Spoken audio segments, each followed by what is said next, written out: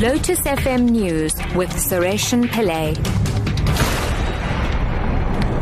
4 o'clock, good afternoon. Deputy President Cyril Ramaphosa has announced that a single reduced e-toll tariff for Gauteng freeways will be applied to all motorists. With the new tariff, 30 cents per kilometre for cars, almost a 50% reduction on the previous model.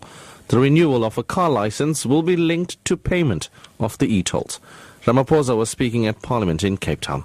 A fair dispensation is being put forward for all to ensure the e-toll system is equitable, affordable and sustainable and more efficient. Cabinet has approved the following major improvements.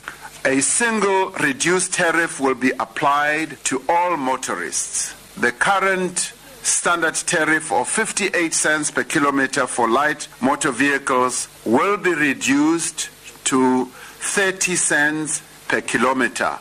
This is almost a 50% reduction. Eskom has again announced Stage 1 and Stage 2 load shedding today. Stage 1 takes place from 4 to 5 p.m. this afternoon. Stage 2 starts at 5 p.m. and ends at 10 p.m. The ruling ANC earlier said it was discussing the possibility of partially listing Eskom on the JSE in an attempt to raise cash. The ANC said it was concerned that large electricity tariff hikes would stunt the economy further. The party says it would rather look to a model of raising cash through a partial listing on the JSE.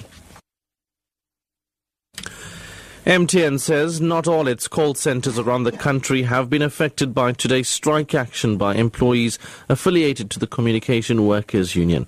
Some call centres in Limpopo and Mpumalanga have not been operating due to the strike. Workers are accusing MTN management of putting only 4% of their annual salary on the table as bonus for 2014. Strikers in Johannesburg have handed a memorandum of their demands to the mobile giant's management. MTN's Chief Human Resources Officer, Tema Nyati, explains the situation in some areas. We are not aware of any disruptions in Cape Town at the present moment. Joburg Court Center, there have been disruptions in the morning, but I'm sure now maybe they might be up and running because there were people that came to blockade the entrances. We're busy in meetings. We'll be going into another meeting now to assess the situation in Cape Town.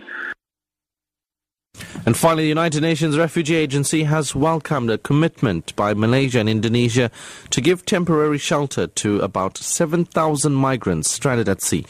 In a statement, the UNHCR said it was now urgent for the migrants to be brought ashore without delay to receive medical care.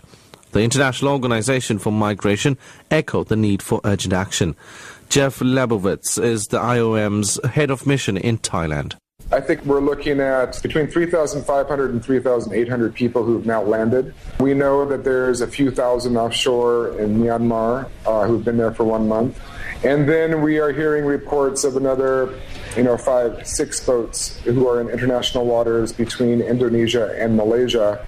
And I certainly hope that those boats are looking at landing, especially after today's announcement. Top story at 4. Deputy President Cyril Ramaphosa has announced that a single reduced e-toll tariff for Gauteng freeways will be applied to all motorists. I'm Sureshan Pillay. Back in half an hour.